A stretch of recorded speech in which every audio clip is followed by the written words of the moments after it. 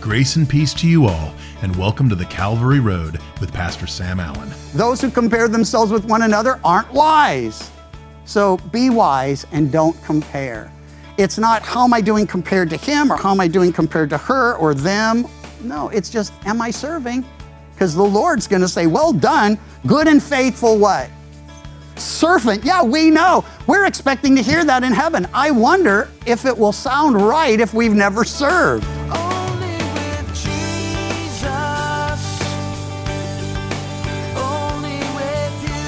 Happy Valentine's Day.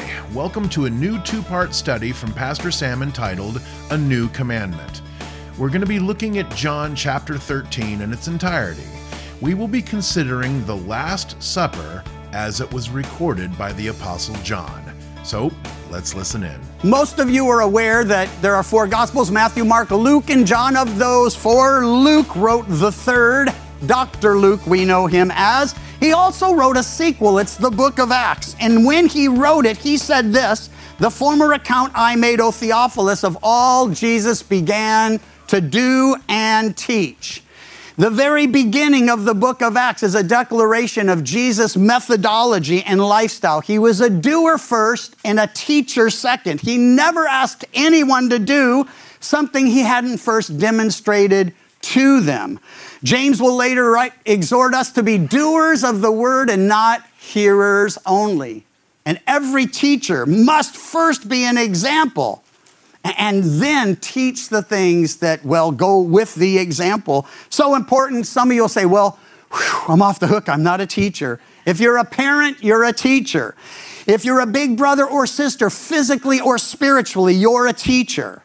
If you're the mature one in your relationships, you're a teacher. So we're all teaching, and we do it best by example if our example is a good one. Well, what we see here is Jesus sets an example.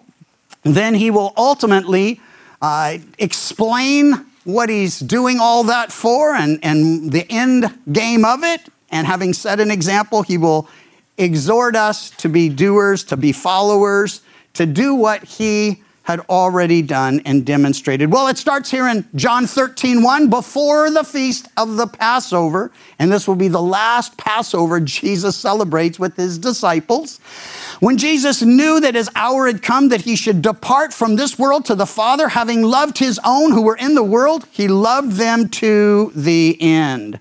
And supper being ended, the devil having already put it into the heart of Judas Iscariot, Simon's son, to betray him, Jesus, knowing that the Father had given all things into his hands, that he had come from God and was going to God, rose from supper, laid aside his garments, took a towel, and girded himself. After that, he poured water into a basin and began to wash the disciples' feet and to wipe them with the towel with which he was girded. So the time frame, the Passover. The time was running out, his hour had come, and he often said, my time has not yet come, my hour has not yet come, but now he's saying it. Hey, the hour is here. The hour of what? His departure from this world. He's about to make his exodus, and in doing so, he will lead those who follow him out of lives of bondage to self and sin. So, he knew, by the way, and it's so important that we get these and try to process what they mean to us. Jesus knew where he was from. He came from the Father. He said it over and over in John 6. He said, I came down from heaven to do the will of the Father who sent me. He knew why he came, because we were dead in trespasses and sin. We were lost forever without him. He came to give his life so that we could live. And then he knew what he came to do and that he'd be returning to the Father after.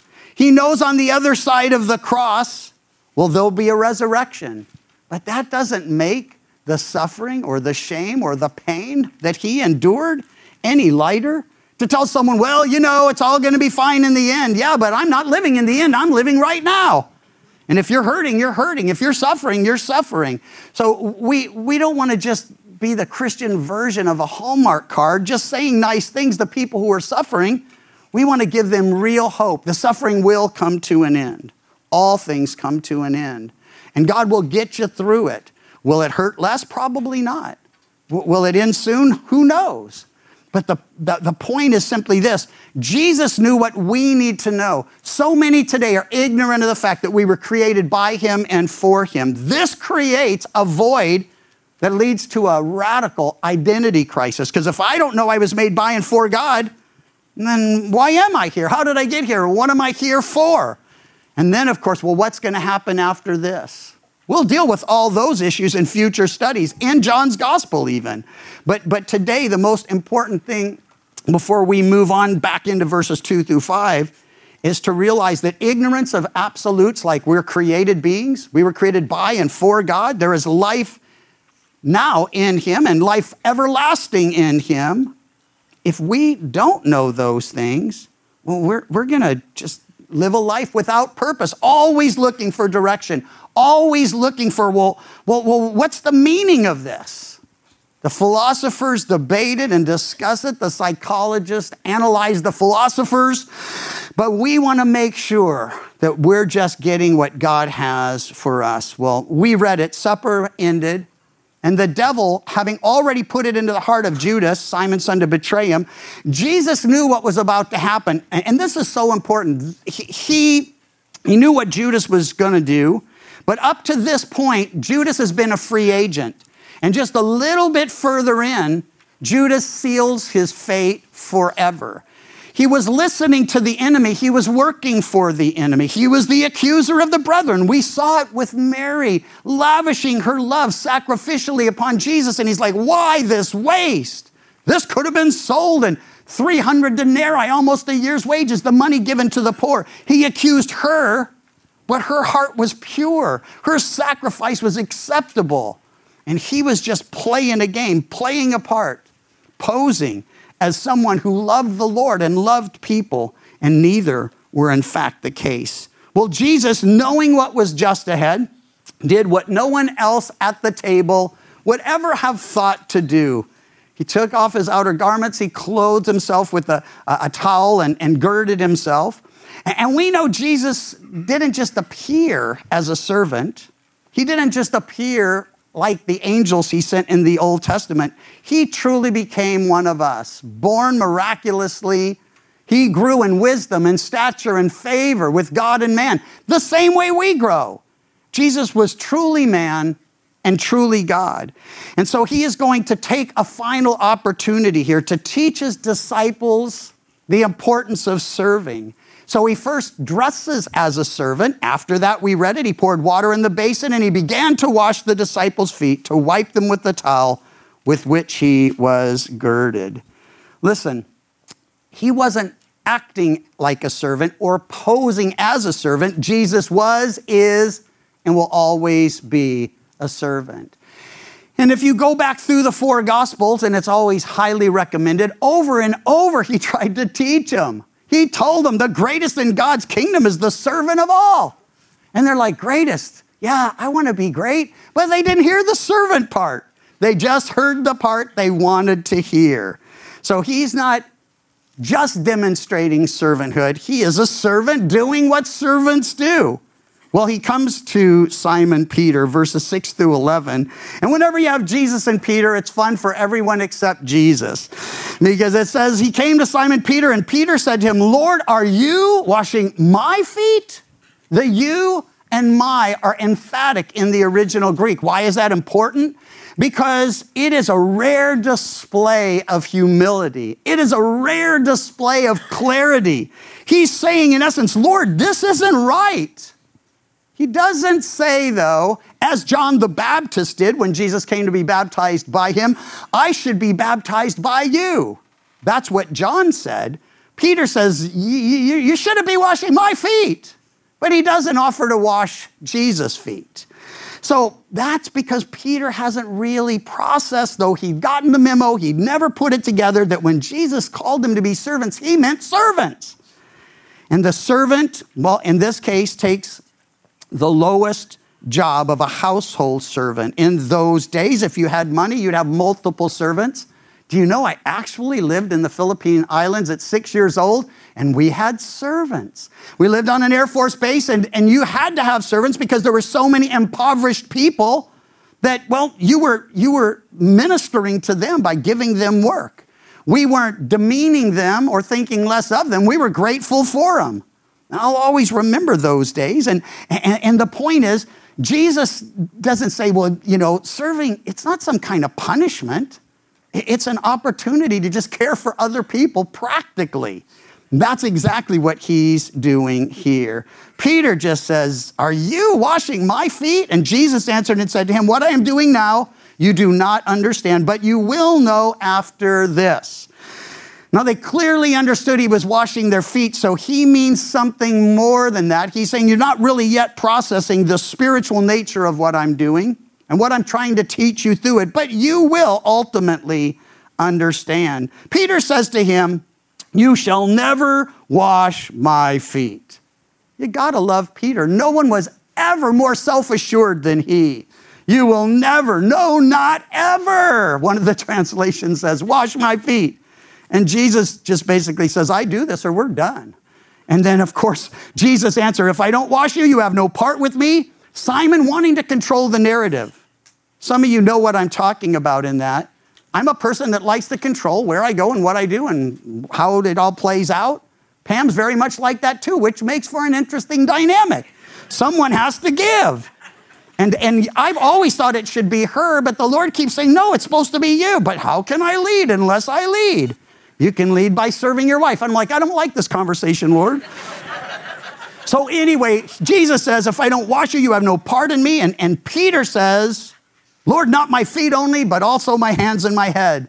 He's just saying, Lord, let's negotiate this out. Or you know what? Okay, if you're going to do it, then here's how you're going to do it. First, you can't tell the Lord, well, you can, but you should never tell the Lord, no way, Lord. And then you shouldn't tell the Lord, well, here's what I'll allow, or here's how I want you to go about it. Servants don't negotiate with their masters for how they're going to serve. We're to serve as God directs us and instructs us. And Paul, when he was Saul, converted on the Damascus road, he asked two questions. Who are you, Lord? Because you want to make sure you got the right guy. And once he knew it was Jesus whom he was persecuting, he said, what do you want me to do?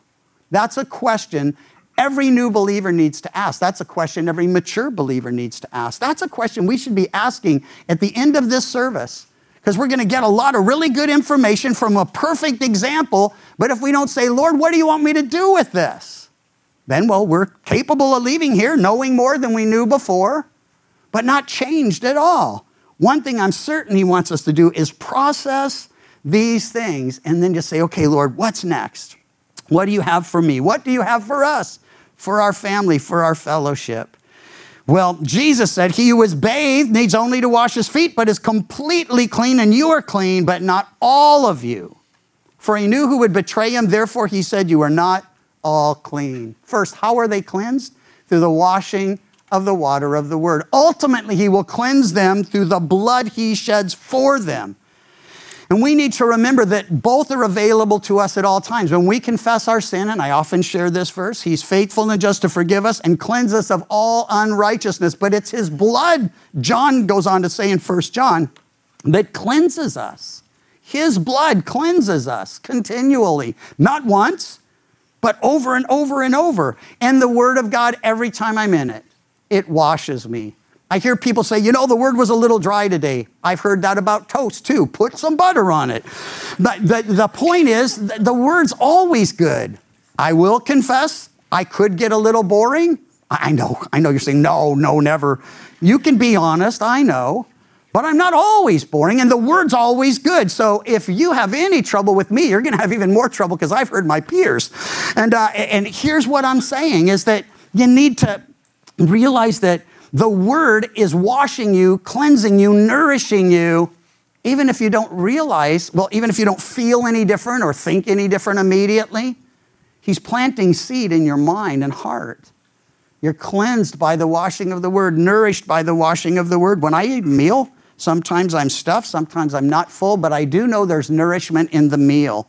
So I always eat. And when it comes to the word of God, this is not just going to wash us and feed us, it's going to direct us, transform us. So he says, I know you're not all clean, for he knew who would betray him. Well, verse 12, we see his example, an explanation, and an exhortation. When he had washed their feet, he'd taken his garments and sat down again. He said to them, do you know what I have done to you? We know it's a rhetorical question because he doesn't give them time to answer. You call me teacher and Lord, and you say, well, for so I am. If I then, your Lord and teacher, have washed your feet, you also ought to wash one another's feet. For I have given you an example that you should do as I have done to you. Most assuredly, I say to you, a servant is not greater than his master, nor is he who is sent greater than he who sent them. If you know these things, blessed are you if you do them. Old King James, blessed are you. It's happy are you if you do them. Well, there are always extremists among us, and we're capable of being like that ourselves. And so I want to say that when I picture the Word of God, I picture it as a beautiful river. And if you've ever done any river rafting, there are really nice pools, and you just kind of float and cruise, and you can worship and just thank God for the beauty. And then you hear a noise, and you're like, oh, here it comes. And there's the rapids. And you're hoping not a waterfall. If you planned well, not a waterfall. But you're going downstream the whole time, and you're right in the flow of well, where you should be. On either bank, there are people who are watching you. Some are critical of you. Some are cheering you on. But neither of them are going anywhere. When it comes to legalism and liberalism, the legalist is over here accusing you of not doing it right. The liberal's over there saying you could have so much more fun like this. But the flow is in the river. It's in the Spirit. It's going down the road or down the stream that the Lord has laid out for you. Why do I share that? Because people sometimes get hung up on the example and they miss the intended spiritual lesson. Foot washing services are rare today for a variety of reasons, but the most common is simply we wear shoes around here. And while we may not want you to see our feet, we do know if I announced Wednesday night foot washing service at Calvary Chico, every woman would be getting a pedicure between now and Wednesday, and every guy would have to work late. Why? Because we really don't want to do something like that. It's foreign to us. It's odd to us. So some say, well, then we have to do it. That's how we show we're servants. We obey him. But he said, you don't understand what I'm doing. I'll tell you in a minute, he says. And then he tells them, what I've done to you, I want you to do to one another. What had he done? He'd taken the lowest place of the lowest servant and met a very common need. We have opportunity to do that every single day. And I want to say it's like serving, it's not a mystery. The mystery is why we're not more comfortable doing it. It's one of the few things we're guaranteed success in. If you see a need and you serve, God's going to bless that service. It's going to open some doors as well. I love it that my grandkids are starting to say things that, well, I'll be honest, and I'm ashamed to say, I rarely say around the house, and that is there anything else you'd like me to do, dear? But they're starting to say it, and I'm like, oh my gosh, that's so cool to hear. And Pam looks at me and winks. She's like, it's cooler to do. And so, true story. Last night, I leave for church. Boys have been with us for a whole week. Folks have been out of town. And I come home and they're vacuuming. And they're vacuuming the stairs. Those are hard. And then they're vacuuming their room. And I'm like, hey, boys, our room's down there, you know. And like, but the point I'm making, and I don't want to go too far, you know, down that rabbit trail. The point I'm making is that we can get hung up on the example and say, well, we got to wash feet. Jesus said, wash feet. No, he said, do what I've done to you. And that's serve. And take that service seriously. The other thing, another reason, well, there are many others, but why we don't do foot washings is because, well, when we sit at a table, we usually sit with our shoes on and we sit with our feet on the floor. And when they sat, they reclined at a U-shaped table that was only about 1.5 feet to 2 feet high. So it was not just possible, but probable that because of the way the table's configured and the way you would lean on one elbow, you'd eat with the other hand. So you could lean this way and converse with this guy. You could lean that way, but one way or another, your feet are going the other direction. And so people were eating and there were dirty feet at the table. I don't have to say, that's like gross, you know, and I'm sure it was gross to Jesus, but even more troubling that not one of them was willing to do what only he was willing to do. And that say, hey, we really need to get our feet cleaned here. Fellas, come on over. Let me wash your feet. Why wouldn't they? To do it would be an admission that they were the last, the least, the last. And they don't want to admit that. They're arguing constantly about which of them will be the greatest. It's hard to make your case for greatest in the kingdom of God when you're a foot washer. So that's one problem. The second is getting hung up. The other bank of all this is getting hung up on the spiritual lesson, which leads to endless discussion, but no actual practical serving. People become experts on what it would look like to serve and what it would feel like to serve, and what they can tell you everything about serving, but they never serve. And so if it's this simple, here's what it looks like today. If you've never served, ask the Lord, what do you want me to do? Better, because you know you're going to do that, but then you'll be like, well, I didn't hear anything, so maybe he'll tell me tomorrow. No, here's even better. When you get home and there's a bunch of dishes in the sink, you don't have to ask your wife, would you like me to clean those for you? If they're in the sink, she'd like you to clean them. If there's anyone in the house who does that job all the time, someone volunteers to do it, it's like, oh my gosh, thank you. And then you're like, yeah, I'm pretty awesome. Yeah, you did it once. Then you find out you're not that awesome. But the point is, if you want to bless your wife, wash the toilet. And you're like, the toilet? Phew, I don't want to wash toilets. Who wants to wash toilets? Who thinks that's the greatest job in the world? Or no one. But who wants to live in a house with dirty toilets? No one. So somebody's got to do the job. And it turns out most of us can't hire servants, so someone at home's got to do the work. And so in any case, we want to avoid these extremes. We don't want to get hung up on the example and, well, we foot wash in our church, and like, to what end? And then we don't want to get hung up on the spiritual lesson and not have it lead to actual serving. Remember Mary, 2 weeks back, she sacrificed. Lazarus sat, which was a pretty big deal since he'd been dead and buried 4 days, now resurrected. And Martha was serving. And I mentioned then that something was missing in her serving.